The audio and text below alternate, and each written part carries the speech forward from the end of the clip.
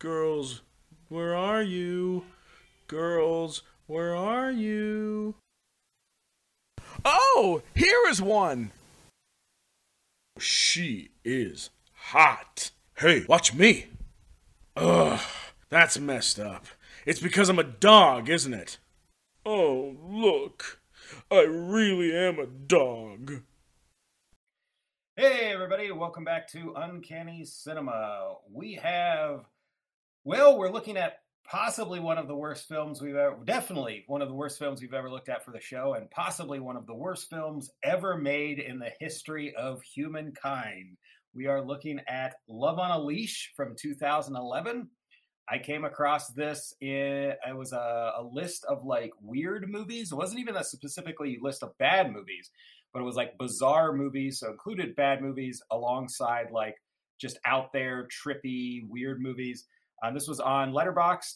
So it's a pretty extensive list, and it had a lot of good stuff on it or interesting stuff. So you might want to try to track that down.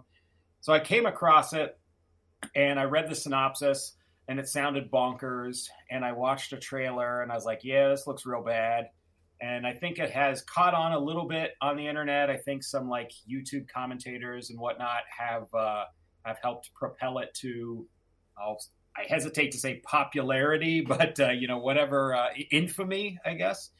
But yeah, so the movie is Love on a Leash. We will dig heavily into the plot, such that it is. But at the crux of it, it's where a woman falls in love with a dog. There is more to it than that. So it's not quite as bad as it sounds, but still pretty bad as far as just that premise goes. It was directed by Fen Tien, who actually is a female director, which I didn't know initially until like near the end of watching it and was looking things up. So terrible movies are equal opportunity, and they can be made by either sex or gender. Or any sex or gender, I should say. This movie also has 0 Wikipedia presence, which is quite impressive because many bad films often have something that is written up about them. It is on IMDb, and I was able to find a couple reviews that I could pull, like more contemporary reviews that I could pull some information from, and I'll talk about those later. I don't have any of the cast. We'll probably list some character names, or we'll just say the lady, that guy. We'll probably do those kind of descriptors. This is not a movie that really deserves us to remember the character names or you to remember the character names. But also it's weird, if you go on IMDb, it doesn't even list the full cast. There's like a few characters who are fairly prominent that aren't on there. One in particular, there's a suitor for our leading lady, who is Lisa. And he's an Asian gentleman, and I knew I recognized him from something. I was like, what has this guy been in? And he is not on the IMDb page for it.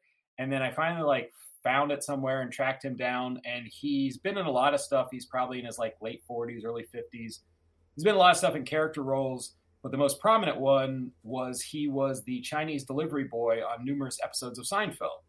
So I was like, okay, yeah, that's how I know him, but he's been in a handful of other things that I've seen.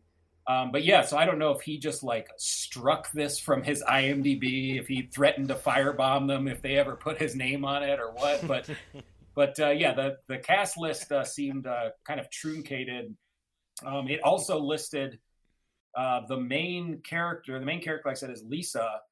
It's played by a woman. I think it was Jana. But so it lists the actress, and it lists her as playing Jana. So it's just, even on IMDb, it's just a shit show. So I don't know if stuff got put in wrong or whatever. But yeah, this is, I cannot stress enough how terrible a film this is, to the point that I do, on some level, feel bad for making people watch this. Now, I've said before to people on the show, like while we've recorded, and also before the show records and everything, I've said, bad movies make for very fun episodes. And our crew tonight is actually, we've kind of jokingly referred to it, I think, as the Dream Team before, because we tried to get this crew together for Crawl, and that ended up being a very good episode. Eric couldn't join us for that, but it was a very fun, very funny episode. And then we finally got them together to do the 2 Titanic movies. The 2 terrible animated Titanic movies was the first for this collaboration. And I will say that I think that was one of our best episodes, period, but certainly one of our funniest episodes was with that crew on those terrible movies. And that's so I expect this to be a fun, rollicking episode. We're going to have a lot of stuff to talk about. But I will say, I do still, on some deep-seated core level of my being, feel I should not have done this to anyone. I should not have, including myself, I should not have subjected anyone, to the point that I did send in our group chat. There's a famous GIF and meme of George Lucas after watching The Phantom Menace, a cut of The Phantom Menace, where he says, I may have gone too far in a few places. And a lot of like Star Wars fans have circulated that for Star Wars things or other things. And so I did share that as my act of contrition that perhaps Love on a Leash was a bad idea. But we'll see what the panel thinks, because maybe we have some Love on a Leash defenders and champions amongst us. So we'll see. All right, so we will dig into someday you'll answer for your crimes. Yeah. Amen. Yes. Yes, I will stand before my God and have to explain Love on a Leash amongst numerous other things. But I will say the people who made this, I'm in a better position than they are. So like I'm at least hitting purgatory. With where I'm at. So not a whole lot of front-loaded stuff for this one. We'll dig into all the weirdness and all the terribleness of it. So it just makes sense to dig into our cast. So everyone here, against their will, we've got our dream team cast here. Eric is returning. Eric actually has seen this movie before. He and I were talking about it. We were both going through that list. I'm surprised you didn't blame me for this movie, because I think I mentioned it as a possibility. Well, I think my memory is we were on the phone and we were looking through that list together, and I may have seen it, you may have seen it, but we were both kind of in agreement, like, oh, we should do this.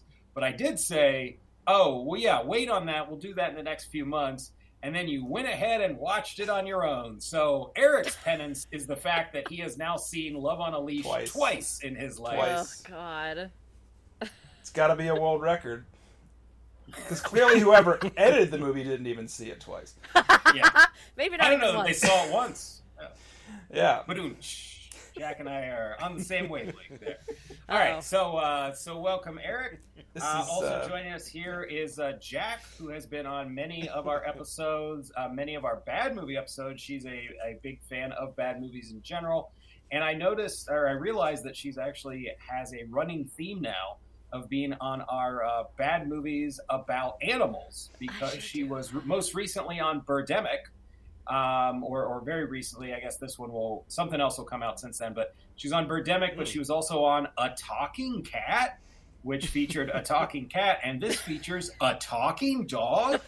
So this one kind of pairs well, and then Birdemic doesn't feature any talking birds, unfortunately. But it's still movies, terrible movies featuring animals, so that's one of Jack's themes now, that and puppets. So welcome, Jack. Thank you so much, Linton. Thank you for having me. Yes. She's weirdly blinking in code right now. I think it's some sort of Morse code going on. You do know this is not broadcast, so they can't help you. And joining us here again, he was just out trying to secure some Choco Tacos for his children, but probably mostly for himself. Is Steve? How'd you fare on that? The hunt did not go well. It was we have these concerts in our local park, and other years they've had Choco Tacos, and this summer, I believe even earlier in the summer, they still had some, but they're gone. They're to no avail. And you're right that I would have taken the last one over my kids. So, but no, you're much taller than they are. It's not like they could get to the taco. Oh, yeah. I mean, if they could beat me in a fight, they could have it. But that's clearly not the case yet. So, sorry. No more Choco Tacos. Thanks, Joe Biden. Oh yeah, this is the angle I want. This is the path we need to go down for this episode. I will say this: the only thing that got me through this movie was that quote that I always see thrown around, which is that God saves his toughest battles for his strongest soldiers. That's the only thing that got me through this runtime. That's all I could do. That seems like God propaganda to me. That's like propaganda for God. The runtime, by the way, being a hefty 125. So hard. That is robust for this movie. We will open up the floor here. I know. We will open up the floor here to everyone's thoughts. I've got a couple things I can say as usual. But yeah, thinking about it makes more sense. I'll come in after everybody else goes. So what do we make of Love on a Leash? Love on a Leash. No, you go ahead. So when it comes to the runtime, I think maybe we were 10 minutes in watching this, and I was like, surely it must be over soon. Like, it must be. So much has happened already, and I get where the plot is going. They can't just keep going. There must be a ton of credits at the end. None of this was true. They just kept finding other plots to put in this movie that you just would never expect. Coming from out of nowhere, didn't make any sense. They're just like, chuck them in. Yes, make it happen. And the credits were very small. They were like so short because very few people worked on this movie. I don't know if you guys could tell. But more than I thought. When I saw the outtakes at the end, there was an actual crew with the little board saying action. I was like, no way. They were like... I was furious. They had a camera with time code, and they had a clapboard. Like a fancy digital clapboard. I was like, who gave them the right? How dare they have professional equipment for this movie? Oh, man. Eric?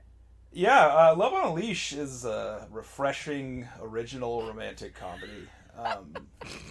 It's also the most shittily put together movie I've ever seen.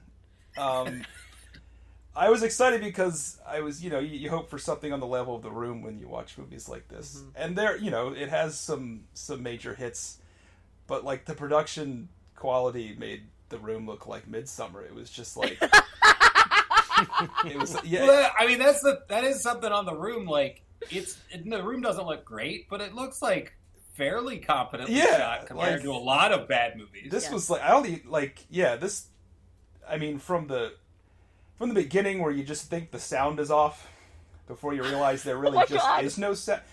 And Jack, I know that you often like to comment on like terrible sound engineering in moments in movies, and I'm curious about your take on the sound in general in this film. Okay, I have so much to say. So much. Well, let's come back to that, and let's get Steve, if that's cool. Yeah. There's going to be plenty of time to explore all the nuances. That was like terrifying to me when the sound would cut out. Yes. It was almost like being in one of those like sensory deprivation rooms where like they cut out like it's like that like scary level of quiet and darkness where it's like you lose all control of your senses. I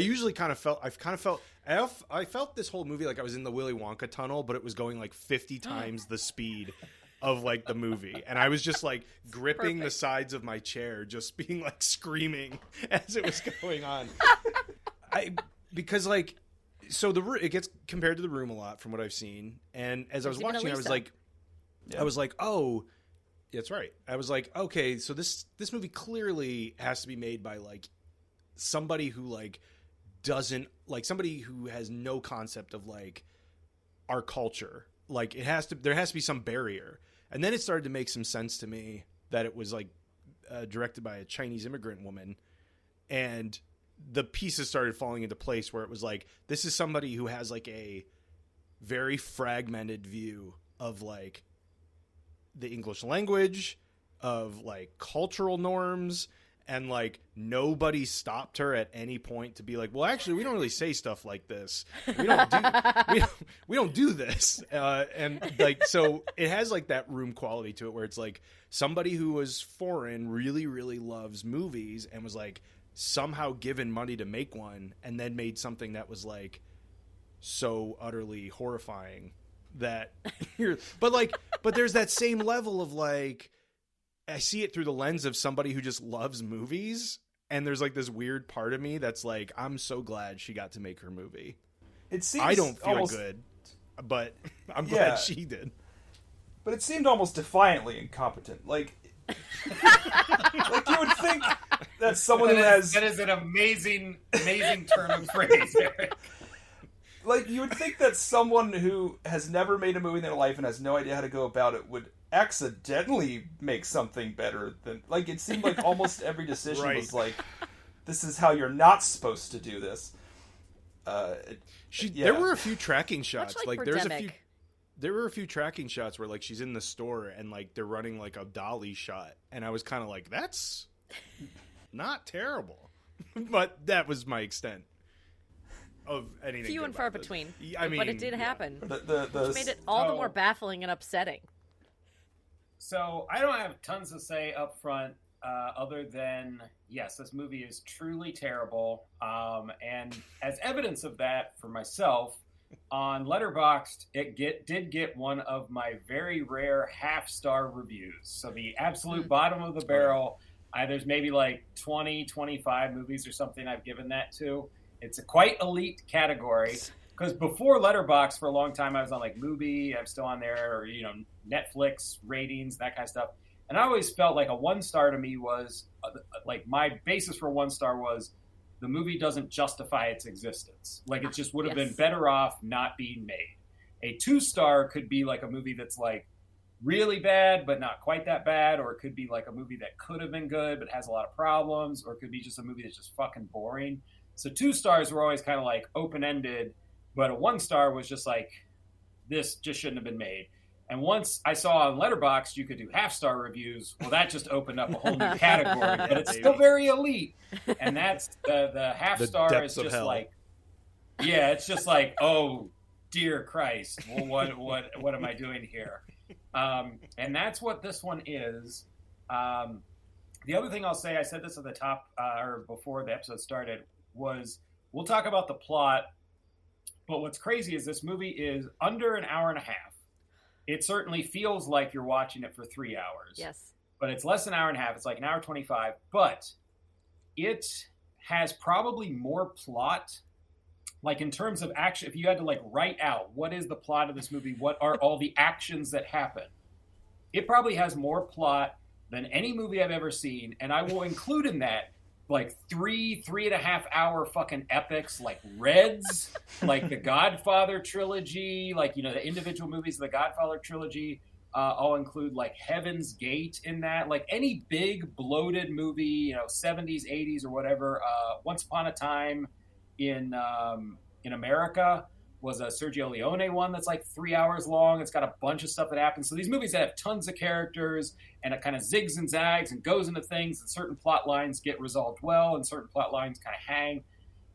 And those are almost always, usually competently done. This is not.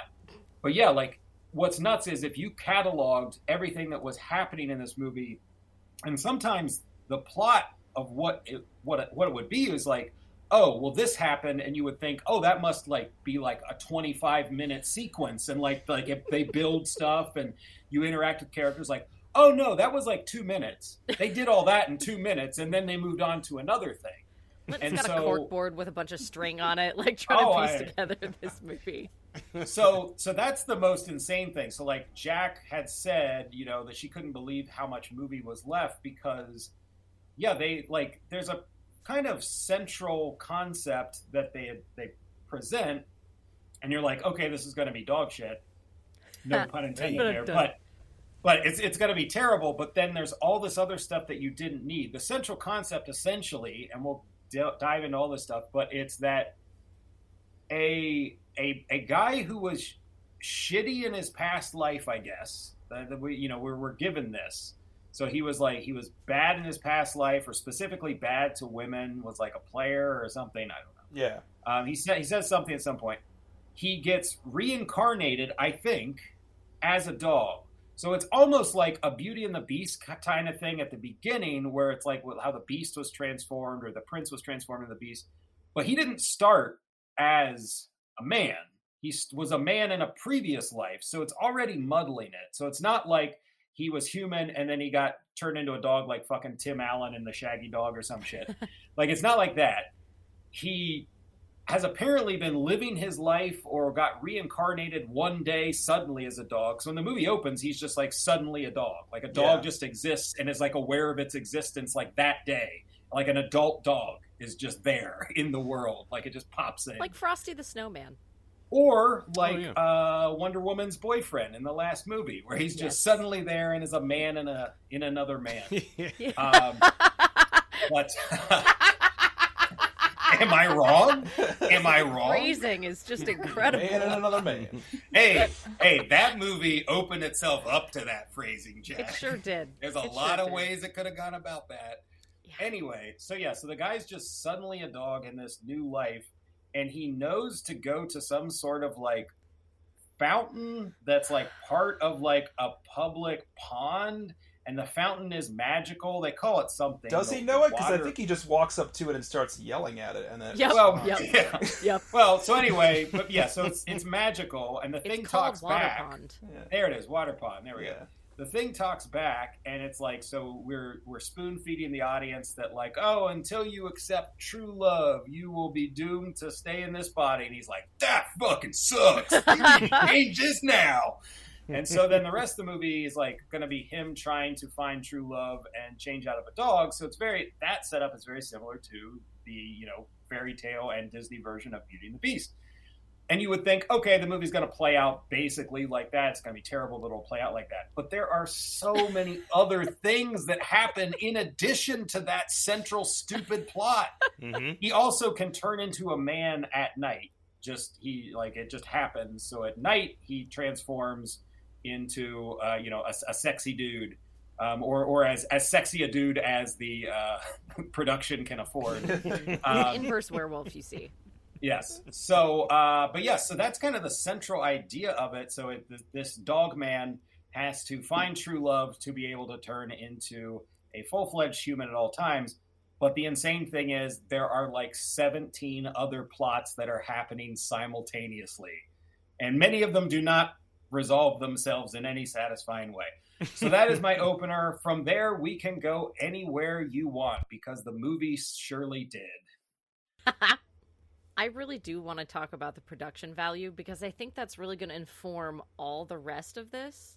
Mm-hmm. Because we can talk about the weird-ass dialogue, we can talk about the insanity of all 70 plots, but I think for that really to hit, you really need to understand what you're like seeing and hearing the whole time, or sometimes not at all. So there are, from my understanding, I found this out, there are a couple different versions of this. The version that we were watching, and the version that you can see on Amazon Prime, has no music. Literally no music, and everywhere that you think there should be music, it's just silence, which means none of the audio transitions are covered up from scene to scene, which means there are long stretches of time where you're just watching things unfold in front of you with no mood setting, with nothing to like carry you through. You just painfully have to sit there and let it happen to you. Not even the white noise you get when people are talking during the movie. Nothing. Which is nothing at all.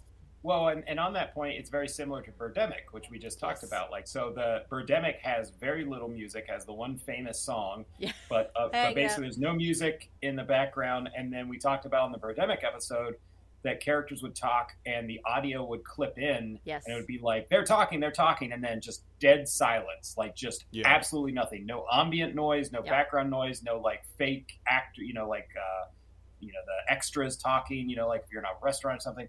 This movie does the exact same thing. So it's coming from a similar place of ineptness as Birdemic was. But this is so much more because clearly, I mean, as you go on, it's like clearly there should be music here. I feel like Birdemic was never planned with music. And when I found out, I was so startled by 6 seconds in, you're watching the movie. I looked at all the timestamps. 6 seconds in, total silence. The movie's still happening. I'm like, oh, whoops, is this broken? Is my internet broken? So I skipped ahead 20 minutes and I was like, oh no, there's sound. So what's going on? So I just keep watching it. 65 seconds goes by. You're just watching a dog in a park. 65 seconds of pure silence, no white noise, no nothing. And then suddenly, very loudly, the dog is talking. The dog thoughts are happening. But you don't know that. It's not real clear at first what's happening, but it's very loud, very sudden. And then that just keeps happening through the whole movie. And I looked it up because I couldn't stand it after the 6th time that happened. And it turns out there's another version. If you watch this on DVD, there's music. There should be music there. I'm guessing they just did not get the rights to it. And so they had to remove it entirily from the movie. And it is painful. It is so painful. It's all just so Beatles clear. Music. It's actually very effective when the soundtrack's. It's a totally different movie. She's friends with Yoko Ono. She wrote her a letter. Yoko was cool with it, but then the lawyers got involved. Yep. So yeah, instead of an intro track to start the credits, you just wait in silence until patiently third-rate Seth Rogen comes in with his jokes, oh my and God. then you just get that. I'll also say on the audio, there are several parts. There's probably more that I didn't notice, but there's several parts where the dog is barking. You can tell that the dog is barking. It's supposed to be barking within the context of the scene, because the people just hear the dog as being a dog, and then the dog has thoughts that we hear. But the dog is barking, and then there's other times where our main lady is talking, and the audio is just absent. Yep. Now, if music was playing over top of it, well, you see that in movies sometimes where characters are talking, but we're not supposed to hear them because it's part of a montage or whatever. But since we have no music, we can't tell if it's intentional or not. My gut leans toward it's not anyway. Even if there was music, we were supposed to hear something. But yeah, there's parts where you can just see that the dog's barking or she's talking to the dog or something. Nothing's coming out of there. And then it'll cut in 10 seconds into the scene. Oh, now we get to hear her. And it's what? I'm sorry? Yep. There's terrible ADR. The whole time the ADR is so bad. Anytime that they're doing it, it except is for when they're kissing. Painfully obvious. Except for when there's all the kissing noises. When they're getting hot and surround heavy. sound HD. It's like Dolby. And there's so several bad. Sound to match the animated Titanic kiss visuals. You're so right. Combine the two. Steve particularly enjoyed the soup slurping sound there, for the kissing, as he noted. Oh yes. There's also this happens a couple times. But the first time I noticed there was a fixing up scene, like someone's being fixed up. The main girl's being fixed up, and the audio just drops in volume out of nowhere. Yep. It just suddenly goes from you're hearing whatever your computer volume's at, where it's okay, this is loud enough for me to hear what's going on. It goes to half that volume or lower, and I was it's a noticeable drop. When they were working on it in the editor or whatever, they just fucked it up and nobody caught it. And that happened a couple other times in the movie, I think. But the first one it hit, I was like, oh, holy shit, I've never seen that before. Well, it has to be that even Birdemic didn't do that. Part of it has to be that I don't believe at any point they had anything close to a boom mic, and it was just filmed on the onboard microphone. Probably. For the 15-year-old digital camera. So there had to have been points where the audio was so bad that it was completely unusable, and they were just I don't know, man, just cut the scene out, it's done. And we'll just make it silent. Put in more shots of a dog walking around, or ducks. the 400 shots of the ducks. to signal so, time. Oh my God! Yes, I wish I'd actually kept count, but there was no way I was going to go back once I started noticing that the ducks kept coming. I was I'm surprised that the ducks, so the duck footage didn't have Pond 5 watermarks all over it. I'm also now suspecting that Steven? the ducks weren't always a transition. Oh yes, Pond 5. Yeah, I Eric? just Getty Images, still Getty Images or Yes. something. What do you got, Eric? I was saying mentioning how much the ducks pop up, and I'm curious to know if they always represented a transition back to the park. And No. perhaps some of them might have just been shoved in there for no reason. Yes, I absolutely. They were not connected to the park. It was just to we don't know how to show that we're moving to a different scene, so here's these ducks in the pond. It had to have happened at least 6 times. They did I'm that a lot. confident. It was a mix so of that and quick quick shots to action, like cutting, like Very like, quick. and then just random like Benny Hill speed up sequences. Yes, and it's also like I likened it to Keystone Cops. So there's like a couple sequences, but the first one was the dog is like being chased, and these aren't even like long enough to be like, oh, this is supposed to be zany and funny. Like Benny Hill, it's clear what they're trying to accomplish. Like whether you think it's funny or not, they set the stage for what this is and where you're supposed to laugh. This like the dog man in the dog form is trying to, he was human. He was trying to get away from a lady, and he was going to be turning into a dog, I think, and he knew that. So anyway, but they just speed up. Yeah. I'm guessing they're trying to be like, oh, we need to make this like a chase scene. We need to give it some energy. Or the lady who's chasing him was like probably real fucking slow, the actress. So like, we gotta make this a little better for a chase scene. I don't know, but they sped it up, but it only gets sped up for like 20 seconds. Yes. And then it's back to normal speed. So it's this bizarre, like I said, Keystone Cops or Benny Hill, but it's not really played comedically. No. It's super strange. For all we know, the Benny Hill theme was in that scene, and that's why it's not there, because they got a copyright. Oh, they couldn't afford yakety sax. You're right, that is what it's called. Like, okay, so the audio's bad. I think it was like most... can't emphasize that enough. Yeah. Yeah, no, wait, no, you're still on production value. I don't want to skip ahead. There's more, I'm sure I'm fast-forwarding through it. Yeah. So the audio's bad, and we can't emphasize that enough. It is garbage. It's so bad. But also, the lighting, they make some really questionable choices with shots and lighting. Like, this could Such be as titled having none Dutch of it. Angles the movie. Yes. There's a scene, and I, like, had to stop and, like, think about the world when this scene happened. She calls her mom for the first time in this movie.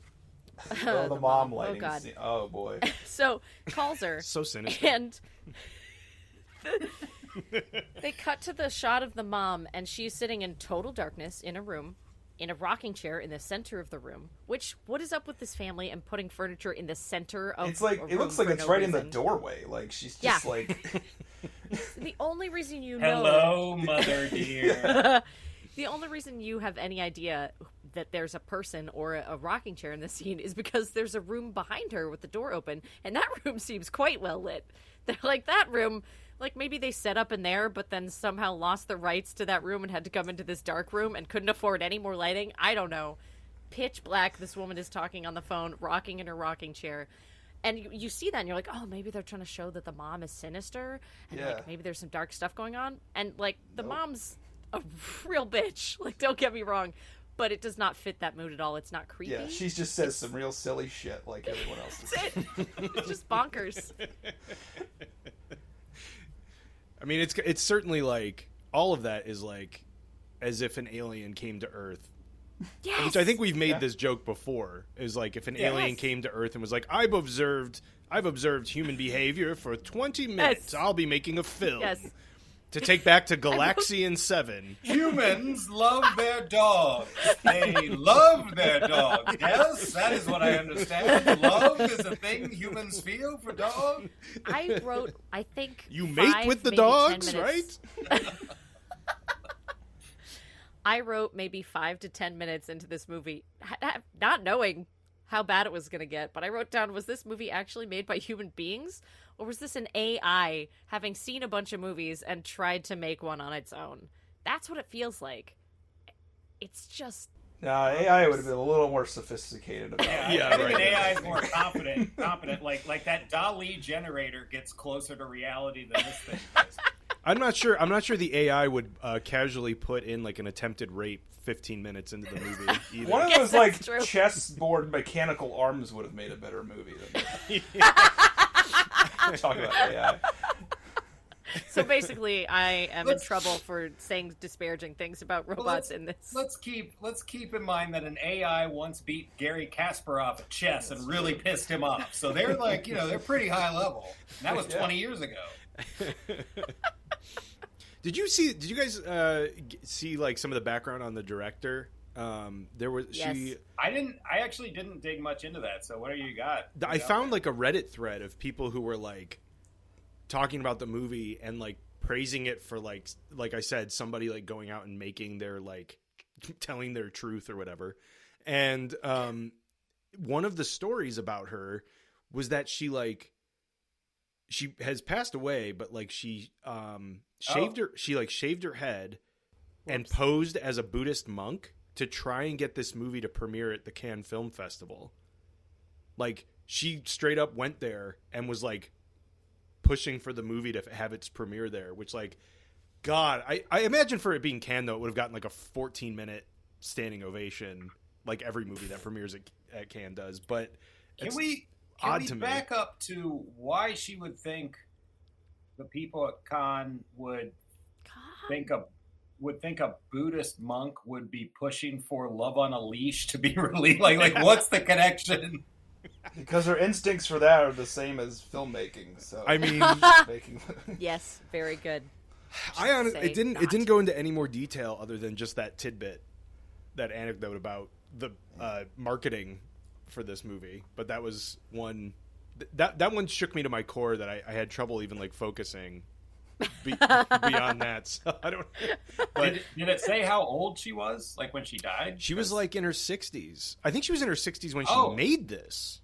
That's what's astounding to me. She had like a random acting credit in like the early 90s or something, and I was like, I would assume, especially based on the age of the characters, I figured this was someone like in their 30s. But they'll or get something old at the end, remember? Such a statement on age and love. Yes, we can get into all that, but no, if she's in her 60s making her first movie, that's kind of impressive and weird in its own right. It didn't work out, but all right. Well, a movie got made. We watched it. We saw it. Yeah, I mean, some of us twice. Yes. The thread went into some detail about her. Just I guess for the people that knew her, she was like this she was a Chinese immigrant, and she was like hugely into movies. I don't know how she got the funding for this, unless she just like wiped out her like life savings for this. But I have the details on that. Yep. Steven. Give okay. Money laundering. So so there's I'll come back to this as we do the show, but there was a review on something called the tartan.org from a couple years ago. And so this was someone who they got information from another source, and I'm not sure what their source was. It might mention it. I was kind of skimming through the piece a bit. But they got information about the guy who voices the dog, who is Stephen Kramer Glickman. So he was interviewed somewhere on a podcast or, an in-person written out interview or something. I don't know. So he said that in the late 2000s, the writer and director of the film, Fen Tian, had convinced a Chinese church that her movie would be about the spirit of Jesus helping people find love. Of course, when the church's priest found that it wasn't, they pulled the funding for the movie. So she's a swindler too. Yeah. So initially anyway, that was how it started. So maybe she got some money out of them and they started shooting stuff, and then maybe somebody got a hold of a script or something, and so then maybe it bottomed out. I don't know, but that is the starting point anyway, is her going to a church, a Chinese church that's apparently a Christian church, and saying oh, it's going to be all about Jesus, and no, it's not. But here's the crazy thing.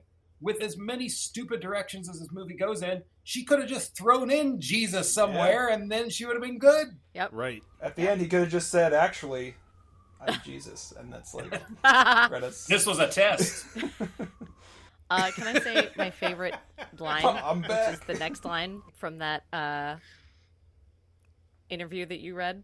Yeah. The next line that I love from that same interview is, quote, Glickman was literally paid in cantaloupes to voice act the dog. Yes. What a sentence that the English language hath wrought. Actually, no. That sentence is longer, because I also have that written out, and what it actually says is Glickman was literally paid in cantaloupes to voice act the dog, comma, only to be asked to re-record all his lines later as he was being tapped to play Shrek on Broadway. That's a really important end to that sentence. You're right. I apologize for cutting it off. That is stunning. And explains... It also, the only other thing, I pulled from that same area, it says he also hadn't met anyone else in the cast, and the editor of the movie asked Glickman not to mention his name in the interview. Ooh. Well, that actually makes a ton of sense, because like the thing that jarred me the most about this over anything else was just like how shockingly terrible when he inhabits the dog, how shockingly terrible he is as a person. So it's clear that the person voicing the dog had no goddamn idea what was going on outside of like his lines. Not a clue. Because he's an asshole all the way through as the dog. Awful. Yeah. Irredeemable. Terrible. Yeah, as the dog, that's a distinction we'll talk about. But yeah, as the dog, the character who we haven't mentioned it yet, but so the dog's name is Prince. That's what Lisa calls him when she thinks he's just a normal dog. But at some point, the dog tells us that his name is Alvin Flang. So that must have been his name before he got turned into a dog in this like reincarnated state or whatever. Anyway, but then noted they just keep Playboy Alan Flang. So they just keep calling him Prince throughout the rest of the movie. So it's like, oh no, I called you this. You're a dog man. I'm calling you this. You have no last name. You're just Prince. But yeah, I saw a couple reviewers point out. Dog, why doesn't he tell her?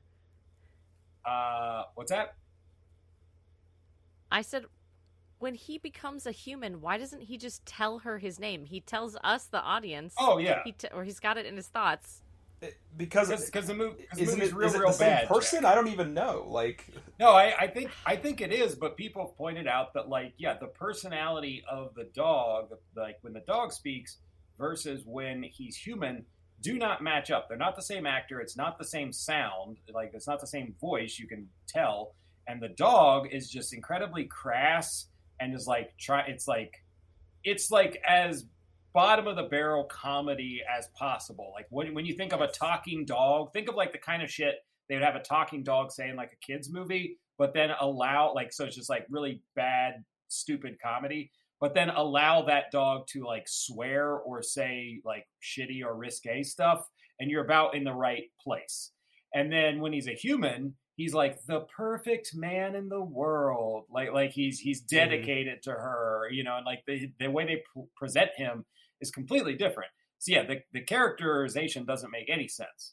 Especially because it'd be cool as shit to only be a dog during the day and then like become a person at night. You would never have to get a job. You would be able to be a sweet ass dog throughout the day and then like go hang out and do whatever you want at night. I don't know what he's so pissed about. Because I'm pretty sure too, this chick would have banged him just as a dog. She was messed up. Oh, God. Okay. All right. On that point. So, yes. So on that valid point. So, yeah, she eventually, she finds out, let me look for it here. Yeah. So she finds out that the dog that she's befriended and takes into her home, he transforms into a man at night. And she's presented as like, oh, there's no good men in the world. I can't find anyone. And that's like her characterization. And so then this guy, and then there are, as far as this movie goes, there are no good men in the world. Like we'll get into that. It's not pretty a single terrible. person in this movie is anything even close to kind or helpful. Every single person in her life is toxic beyond belief. Oh, agreed. This is like, so then, this is very much like a horror movie in the sense that like, yes. Sorry, it's like a horror movie that in that like this woman is being like haunted by all sides. Yep. Like, everybody in her life is like trying to either control her, destroy her. It's like mental, emotional, and physical, just like torture for this woman throughout the entire movie. This is like Alex Garland's Men, but 10 years before. This movie did it first. It's a visionary. But yeah, so then she eventually finds out that the dog transforms into a guy, and he's wonderful, and they fall in love, and so then they spend nights together, and they have like love scenes, sex scenes, whatever. But there is a part where when he's a human, she comes up behind him and playfully puts a collar on his neck with a leash. And my question was, does does she fuck him when he's a dog too? Is that what happens? Yes. God. No. Oh, yeah. Well, it's weird because like Oh. then she kind of just treats him like a dog during the day. Like at no, I mean, I think yes, and I think we deserved to get an answer there. God. But the shots during the day definitely seem more like she's just like hanging out. Like the actress is just like hanging out with a dog. It's like a weird. Yeah. She like Yeah. has this weird ability to dissociate her two worlds, where she's like, I bang this thing at night. She's but- not gonna fuck the dog outside, you know. So. Well, yeah. I mean, I don't know. I don't know. I don't. the I think she's capable caliber? of it. I like that Steve's taking a different strokes approach to it. Steve's not going to yuck on anybody's yum here. That's not what he's all about. Listen, the caliber of this actress, though, I mean, of all the people in this movie, I would argue that the woman who played Lisa is probably the best of the actors and actresses. But her caliber, what do you expect her to do? As an actress, do you expect her to, like, look at a real-ass dog and, like, try to speak lovingly to it and, like, Yes. try to make out with it and treat it like an adult man, especially in parks where people are watching? Kate Blanchett could. She could do that, Jack. She could. And this movie would have been better with her in it. Could you imagine the hell of filming? Like, let alone like filming this movie. Everybody involved is like, holy shit! Like to the point where I mean, people are begging to like not get a credit for it. Like, I want this wiped from the earth. But like, then you throw into the mix a dog, where somebody's got to get the right take for a dog to do something. I bet it wasn't like a trained dog. No, that was someone's just fucking golden A dog. retriever. Yeah. Like, It was It multiple took. dogs. It probably took forever to get it to do anything. Yep. It's like you really start to reevaluate your life when it's like 4 a.m. and you're in some just like horrifying weird apartment filming with like a dog. Yes, on the Jack's point of it being multiple dogs, the note I saw was the dog in the movie was switched out for similar looking dogs several times because of heat waves the crew was experiencing throughout the filming period. And so I just kind of centered on heat waves there, and I was like, were the dogs dropping dead? Yeah, those They dogs had to get in They're new dead. dogs. Oh, God. Yeah, Oh, man. there's like a mass grave somewhere of like 14 golden retrievers. Well, But they it was just worth like it. they just like tied a stone to him and threw him in that pond. Now The resurrect local- and become a man. the local shelter's like, I don't know what you're doing with all these dogs, man, but thanks for saving them. I want to talk about a little bit about the premise in the beginning, which I have to talk about it. When we meet Lisa, so we meet, going back even further, we meet the dog, he's running around the park, and we hear his great voiceover stuff, and he's in, where's the girls? Where's the girls? There's no girls. No girls, no fun, actual line. And at one point it shows the dog very happy being pet by several people, some of them guys, and like the dog is having the time of his life, but the voiceover says, hey, lay off, man, I'm not gay, because he's being pet Yep. by guys. Well, no, Oh. he's actually being pet by a guy and his wife and his little kid, so it like makes no sense for that line. It's like just a family God. petting him. He's like, I'm not gay. I'm like, Yep. Yep. Okay. Yep. And Do you have more terrible dog dialogue? Because I've got a choice one. I don't want to get into dog dialogue yet. I just want to talk Okay. about Lisa. Like the first time you meet Lisa, she Yes. is out in it looks like a different park, but maybe it's supposed to be the same park. She is sunbathing with her friend, whose name we don't get until I think 20 minutes later into the movie, and she's in several scenes before we ever hear her name. Anyway, Lisa's wearing a green bathing suit. Friend is wearing a pink bathing suit. And Friend is trying to convince Lisa to go bang some dudes in the park. Yes. As you do. And it's like an actual line is she says, Lisa, what are you waiting for? Virginity is so yesterday. Like, and this does not stop. It's this weird purity culture thing surrounding her. I think at one point somebody, it might be the dog, in this exact same scene, like maybe 30 seconds, a minute later, says, check out The Last Virgin in America. Like, okay, That's what he says says, that's what he says about Lisa. I think so, yeah. That's what she says, but yeah, she's like, "Hey, dog, the here's friend the says last it? virgin of Mary." Oh, yeah. that's right. She's introducing Lisa to the dog. Yeah, and because that's the dog's how just she listening to introduces them, her. and then she notices it. And I like that Paula, her friend, at one point Paula's the explains name, yep. Paula, yeah, that she has like dudes for every mood and occasion. Yes. When she's like, when I want to go bowling, I call Zachary or some like weird ass shit. And like, Yes. and then she's like, when I want some good loving. And, Yes. and what's She funny says about that exactly. Bowling and good loving, that's all I need. But what's so funny to me is that She's a modern woman, Eric. her character is like clearly just oversexed at every turn. She's just like, you got to bang as much as Yep. you can at every moment. And Yep. then like when she finds out that Lisa does have a man, she gets Flies like off the handle. Yeah, she goes fucking Furious. She ballistic gets on insane. Yeah. It's nuts. her. And She she's been says- begging My her to note do was, that. why is the movie does explain it, but initially I was like, why is Paula pissed Lisa's with a dude? What is her problem? Yeah, Yeah. why is she mad? She Yeah. her character should be like, "Oh, you go, girl!" Like finally getting Yes. that dick, but she's like, Yeah. "What the fuck is this?" Like, She screams at Her, her. her You didn't fucking tell rationale me. is her rationale is that Lisa has been acting like she's a virgin, that she's actually just a hypocrite, and that if this was really her boyfriend, she would have told Paula.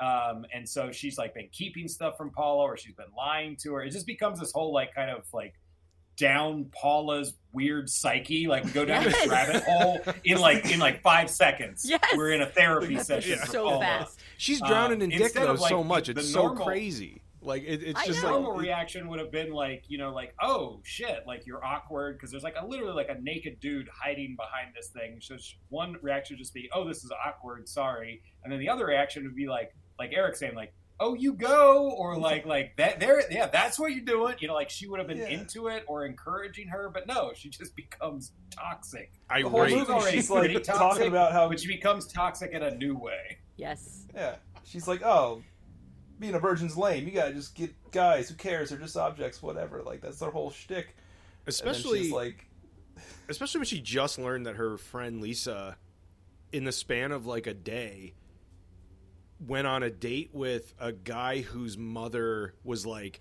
"You're marrying God. you're gonna marry my son and get your Oh. tubes tied." Principal We got- Skinner. We gotta, we Yes. gotta go. We gotta go. We need to go into the gentleman callers. I think really we do. broached that subject, so we shall do it now. So I will put it to the table, but I'll just say first, the Lisa has what amounts to 3, I'll say, gentleman callers that happen earlier in the film. So we already set her up that like there's no good men and that kind of. But then the movie in the first 20 minutes or so presents Lisa with 3 very viable options for men, and each one of these options is just horrendous in a different way, like cartoonishly horrendous. It's not just like, oh, it doesn't work, we're not compatible. Like if you're thinking like a romantic comedy, you could see things where it's like, oh, people go on a date and it's awkward or weird, or they're just not going to get along, or there's some kind of problem. You used to date my friend or whatever, like, something like that. But no, each one is like a cartoonishly terrible person. Not necessarily like terrible as a person, but terrible in terms of like the construction of a character. They're just a crazy extreme. So who would like to tell us what the 3 terrible men are? Oh boy, I think it all happens at work. She works at a clothing store. She's like a sales girl, and the first suitor, Kyle, the Asian gentleman, is like the owner of the store, or Coworker. oh, he's a Coworker, coworker. yeah, I think. Okay, because he mentions his other stores or something, or Yeah, he does act like he acts like he comes from money. So Yeah. yeah, I don't know. Who knows? Which we But- find out he does. there's him, and then there's her manager, southern trashy guy, and then there's this other, I can't remember his name, Alex, I don't know. Kyle?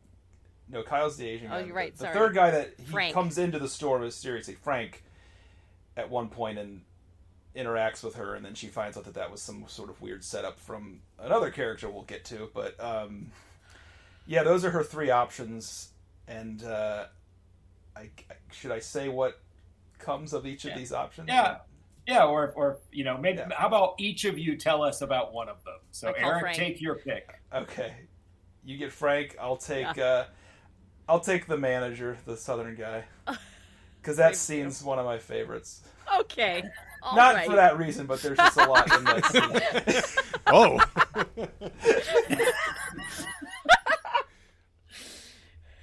Eric, we do have a rule on the show about not saying anything too controversial. Wait, so who do I get? So who do I get? The go Asian first? guy? I think you Her get coworker? Kyle. Yes. Yeah. Okay. So who would like to go first? I feel like. Well, I chronologically, could it go first. goes, I guess, Frank, Kyle, then. I think you should go last, Eric. Yes. Yeah, I agree strongly. I'll go first. So, you first meet Frank because he is hiding behind some clothes and staring at her. And immediately I'm like, this is a grand start. This is auspicious. So, he lies and says he's shopping for his wife and does the weird thing that some men do to poor saleswomen. It's like, she's exactly your size. Can you try on clothes for me? And it's like, great, this is going well. She finds out later he's trying to hit on her. Shocker. She goes on a date with him. The date is to his house where he lives with his mother. And it is the most bonkers thing. I couldn't stop laughing during this whole scene. So the mom is demanding, she's like, okay, only you put this much on your plate and puts exactly this much on to my plate. And she's like, hella controlling of her portions. Eric, you nailed it when you said Mrs. Skinner. Like, that is the perfect way of describing this woman. Yeah. I likened him to Norman Bates myself. Oh, that's definitely in there. But it's so funny. It's very comedically done because it's not even, it doesn't make sense, the thing that she's saying and being controlling over. And so after literally everything she says, he goes, yes, mother. Yes, mother. Yes, mother. And Lisa's just sitting there, and it's shot through a fish tank for some reason because this is an art movie, of course, never forget. Mm-hmm. And some of the lines I wrote down are, Lisa, how much do you weigh? And Lisa said, I don't know. And she goes, what? You don't weigh yourself at least twice daily? Then how would you know how much food to eat? Which doesn't make any sense at all in any way. Again, but we find alien conversations. Yes. We find out that she What do you do for sustenance? in nutrition. Yeah. She has a PhD in nutrition, and she's a gynecologist, and that makes sense. Yeah. Those two things overlap, so that's totally normal. And it just goes on. And the next scene, is that she basically is like, all right, you're a prospective woman for my son, so we're gonna have the talk. And she sits her down in the living room and said, I have a 10-year-old grandson. And I wrote down a lot of this dialogue because verbatim. I'm sad we never get to see this grandson. I know, he sounds great. Yeah. She says, this child has been I don't know if Child Protective Services would have allowed them to be in the film. So she says, this child has been raised using the latest scientific technology in nutrition, education, and psychology. He has an IQ of 170. To which Lisa says, oh, he sounds smart. And she says, of course. It's like, okay. She says, and to be certain that he grows up to become the president of the United States, we must ask a specific question of any prospective stepmother. She cannot have any children of her own. Furthermore, in order for her to not become pregnant, she must agree to have her tubes tied before the marriage. Ta-da! Oh, but not just tubes tied. Not just tubes tied, but she's going to do it. She's like, I've done it many times. That's right. I'm a gynecologist, so I got this. So, okay, I think I missed a little bit of that on the kid, and I focused on the tube tying and the horror of what was being presented by this old lady. Yes. But so is that kid supposed to be her son's child? I think so. Yeah. That was So unclear. if that's Because the case, she's a then, prospective stepmother. That's what she's saying. Yes. yeah. stepmother, So you're right. if that's the case, then that guy did have some other woman that agreed to this at some point, and then eventually woke had up from the kid, had the baby. Yeah. Well, okay, yeah, You sure. mean agreed but to regardless, the family. regardless, she woke up from her fugue state in this cult and got the fuck out of there at some point. So, okay. Or died. Or mysteriously disappeared. Did her explanation say why the reason she can't have another kid is like so there's no competition? Essentially no competition. Like she has to be able to focus 100%. Right. So that way brilliant it's so that the focus can be on the boy. Yeah, right. Yeah. So that he can have he Well, only you he can't has have two presidents at once, everyone. Oh yeah. Oh yeah, I love that. Yeah, if he's going to become president of the United States. So incredible. God. All right, so that is one of our gentleman callers going off of our glass menagerie take here. And Steve, would you like to tell us about the next gentleman caller of Love on a Leash? And this is Kyle, right? Because yes, I don't even. Yes. This is his name's Kyle. Okay, so he's a coworker of Lisa's at the department store, and he is very nice to her. There's like an exchange where some, I think some like woman shopping is like a real asshole about like some asshole trying on a dress doesn't fit. Lisa's like, I can't sell you this dress out of my good conscience. And the woman she's like, manager! And then the Southern guy comes over and he like smooths it over and he's like, I'll sell you anything. And like whisks her away. But Kyle sees all this and he's very nice to her about it. And he's like, I think you, I don't know, something. And then he's like, I like your way better. Yeah, I like your way better. And then he's like, again, he's kind of peering through the clothes, I believe, or over the clothes sort of creepily. And he's like, asks Lisa what she's doing later, or, and they go on a date. He plans a date. She seems kind of actually somewhat interested in him. Yes. She's like, okay, she's flattered, She tells the dog that it's not like that, I think, at one point on the couch. And like the dog says something really stupid and mean as the dog. But then she's like looking at two pictures being like, which one? And she just decides she'll go on dates with both of them. And so Kyle comes over and and sort of he tells her that he's got something very important to tell her, I believe. And then he just like comes out first he just proposes. He just flat out asks her to marry him. And she's sort of like, clearly she's thinking about it because she then says yes to like the dog 5 minutes later, but she's like taken aback. And but then he's like, let me explain. Turns out Kyle is gay and he has a very old school conservative family and he needs to have a wife to like make sure that they don't like shun him from the family, basically. So it's actually an incredibly sad like character that you get here. This like it's a very on Chesil Beach kind of proposal here. Yeah, it's like and he's like tries to convince her again. It's like, I'll buy you the latest luxury items and products, furs and diamonds. Whatever your furs and diamonds, whatever your heart desires. As all women care about. She can have. Yeah. She can sleep with other people. She can have relationships. The only thing he's asking is like for her to marry him and also to produce a child, basically, as like evidence of their relation. A son, yeah. So beyond that, and he said like, and they don't have to sleep together. It can all be done, like through procedures and everything. But yeah. So he presents that's the deal, and he's not. I mean, I would say like, even though the scenario is very creepy and weird, he's like doing his damnedest to like present it as reasonable as possible. Yeah. And he's clearly very desperate. The actor, it's the best prospect by far. Yeah. Yeah. And the actor, like, I mean, the actor, I think, recognizes how desperate and sad this character is. I would say he's the best actor of the people. I was going to say that too. Good point, that's the thing. Performance. No, he actually, like I said, it's like he's a sad character that you get this like entire arc for in a matter of in like a monologue, and it's actually like in this giant pile of shit that you're sifting through, there's like this little grain of maybe like something like a diamond in there. Yeah, a little bit in there. And I don't know, like and then but then it's all that's all glossed over by the next guy that shows up. So.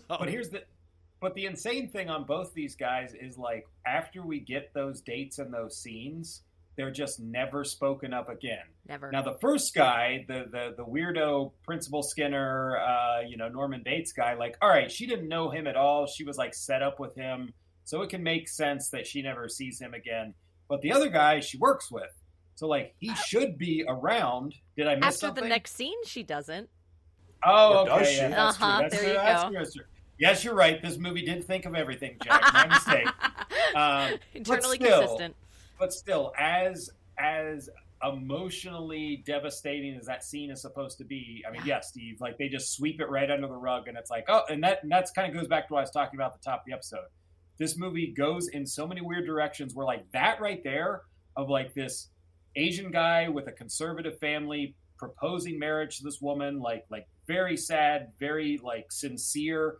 Like, that's a whole fucking movie in and of itself. That's Yes. a plot of Right. that's a story Yes. you can make into a film, Right. and we get it for like a minute and a half, and then it's gone, and we're on to more talking dog shit. Yeah. Like, that's what this movie does. Yeah, I think during that sequence, the dog is walking around being like, making fart noises and stuff. Would have been funnier if he just made nothing but fart noises the whole The whole time.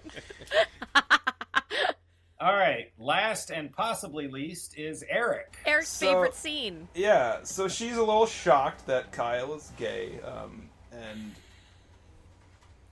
perfect time now for her. So, yeah, her manager. There's a scene earlier when he's a little creepy to her because he asked her I'd to say put more on than a. a little. More than a little, yeah.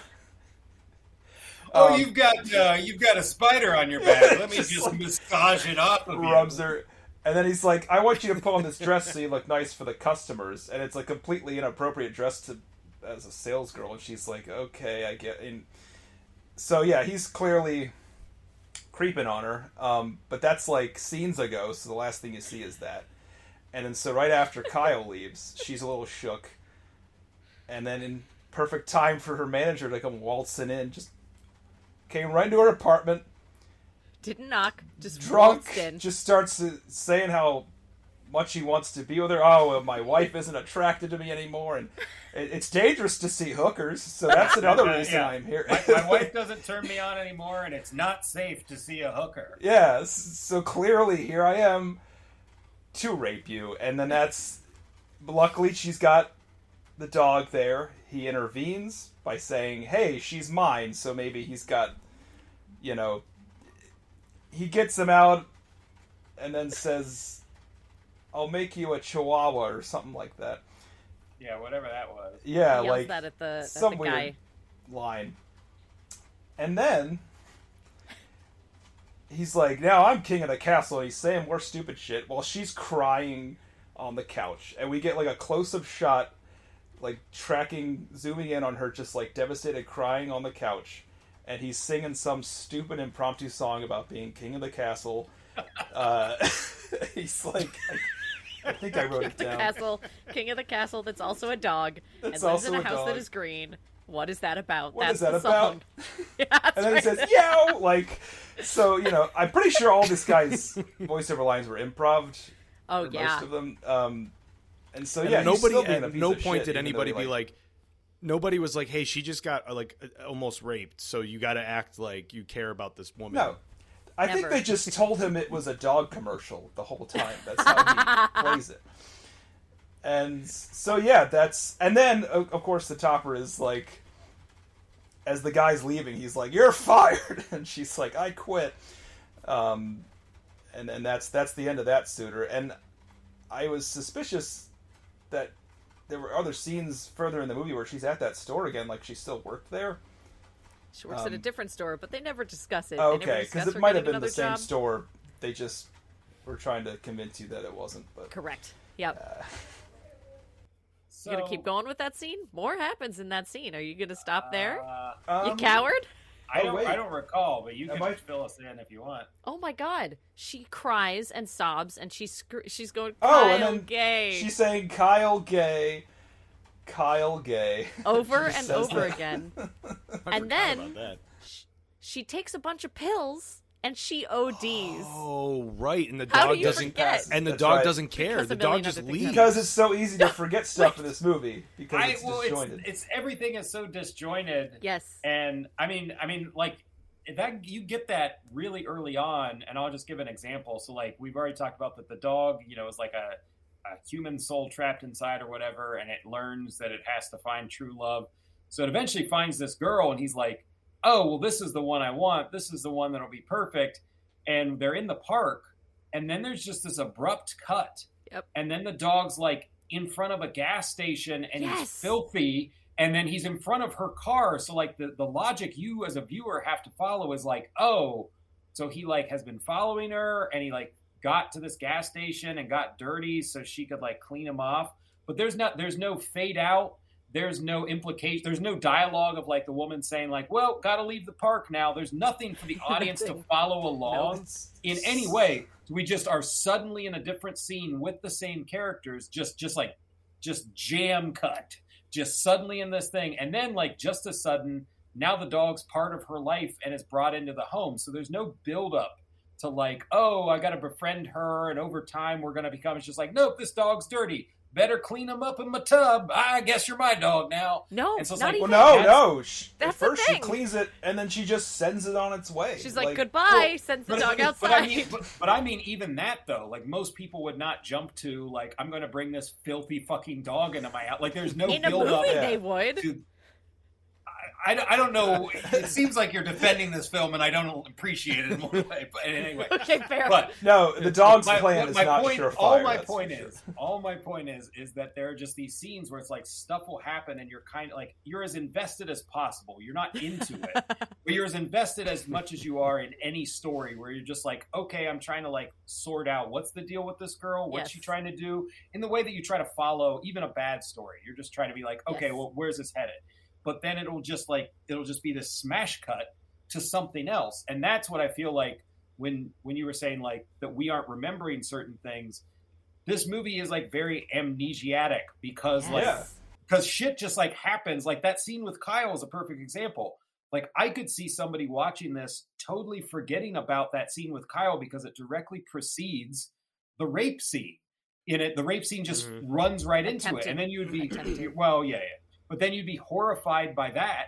And then you have to go back and be like, oh, wait. Yeah. And then there was that gay guy who tried to marry her. That was like, what, 2 seconds before? Well, also, where is Kyle during this? Like Kyle's just like, did he pass the other guy? And he's like, oh, going into a cellar? All right. Great timing. I mean, and we just forgot that she took a giant bottle of pills and goes to the hospital, but comes back the next day and is like, I'm all better now. Yes, that happens. And it's just, she comes home in the rain, barefoot, wearing the same clothes she was wearing when she went to the hospital. They send her on her way. And I can't get over that moment. Your stomach. I can't handle it. The hospital was like, this the is hospital's fine. shitty to her. Hey, I'm going to defend the movie on this point because this is America, Jack. That's true. You're on your own. Thanks, Biden. Okay, great. Bringing that. Also, quick note, too, dog is just little asshole lines. When she OD'd, he says, she OD'd, I'm screwed. Not worried about her at all. Worried about himself. And also... Gotta find another woman if this one dies on me. Yeah, he says, she'd better get well, or else I have to start all over again. And it's... I just... So... When have you been watching a movie and you're like, wow, I hate this dog? That never happens. I want this dog to die. Cujo. Even then, that dog's better than this dog. Cujo didn't mean to be bad. Yeah, he was just drawn that way. But that's good. That's good. Okay, so since we're on that note, let's talk about the dog dialogue. There are some choice moments. I've got a couple locked and loaded, but anything we want to put out there on the dog dialogue? I will say that keep in mind that this dog he knows he has to find true love to break the curse. He apparently is very dedicated to that, and he hates being a dog.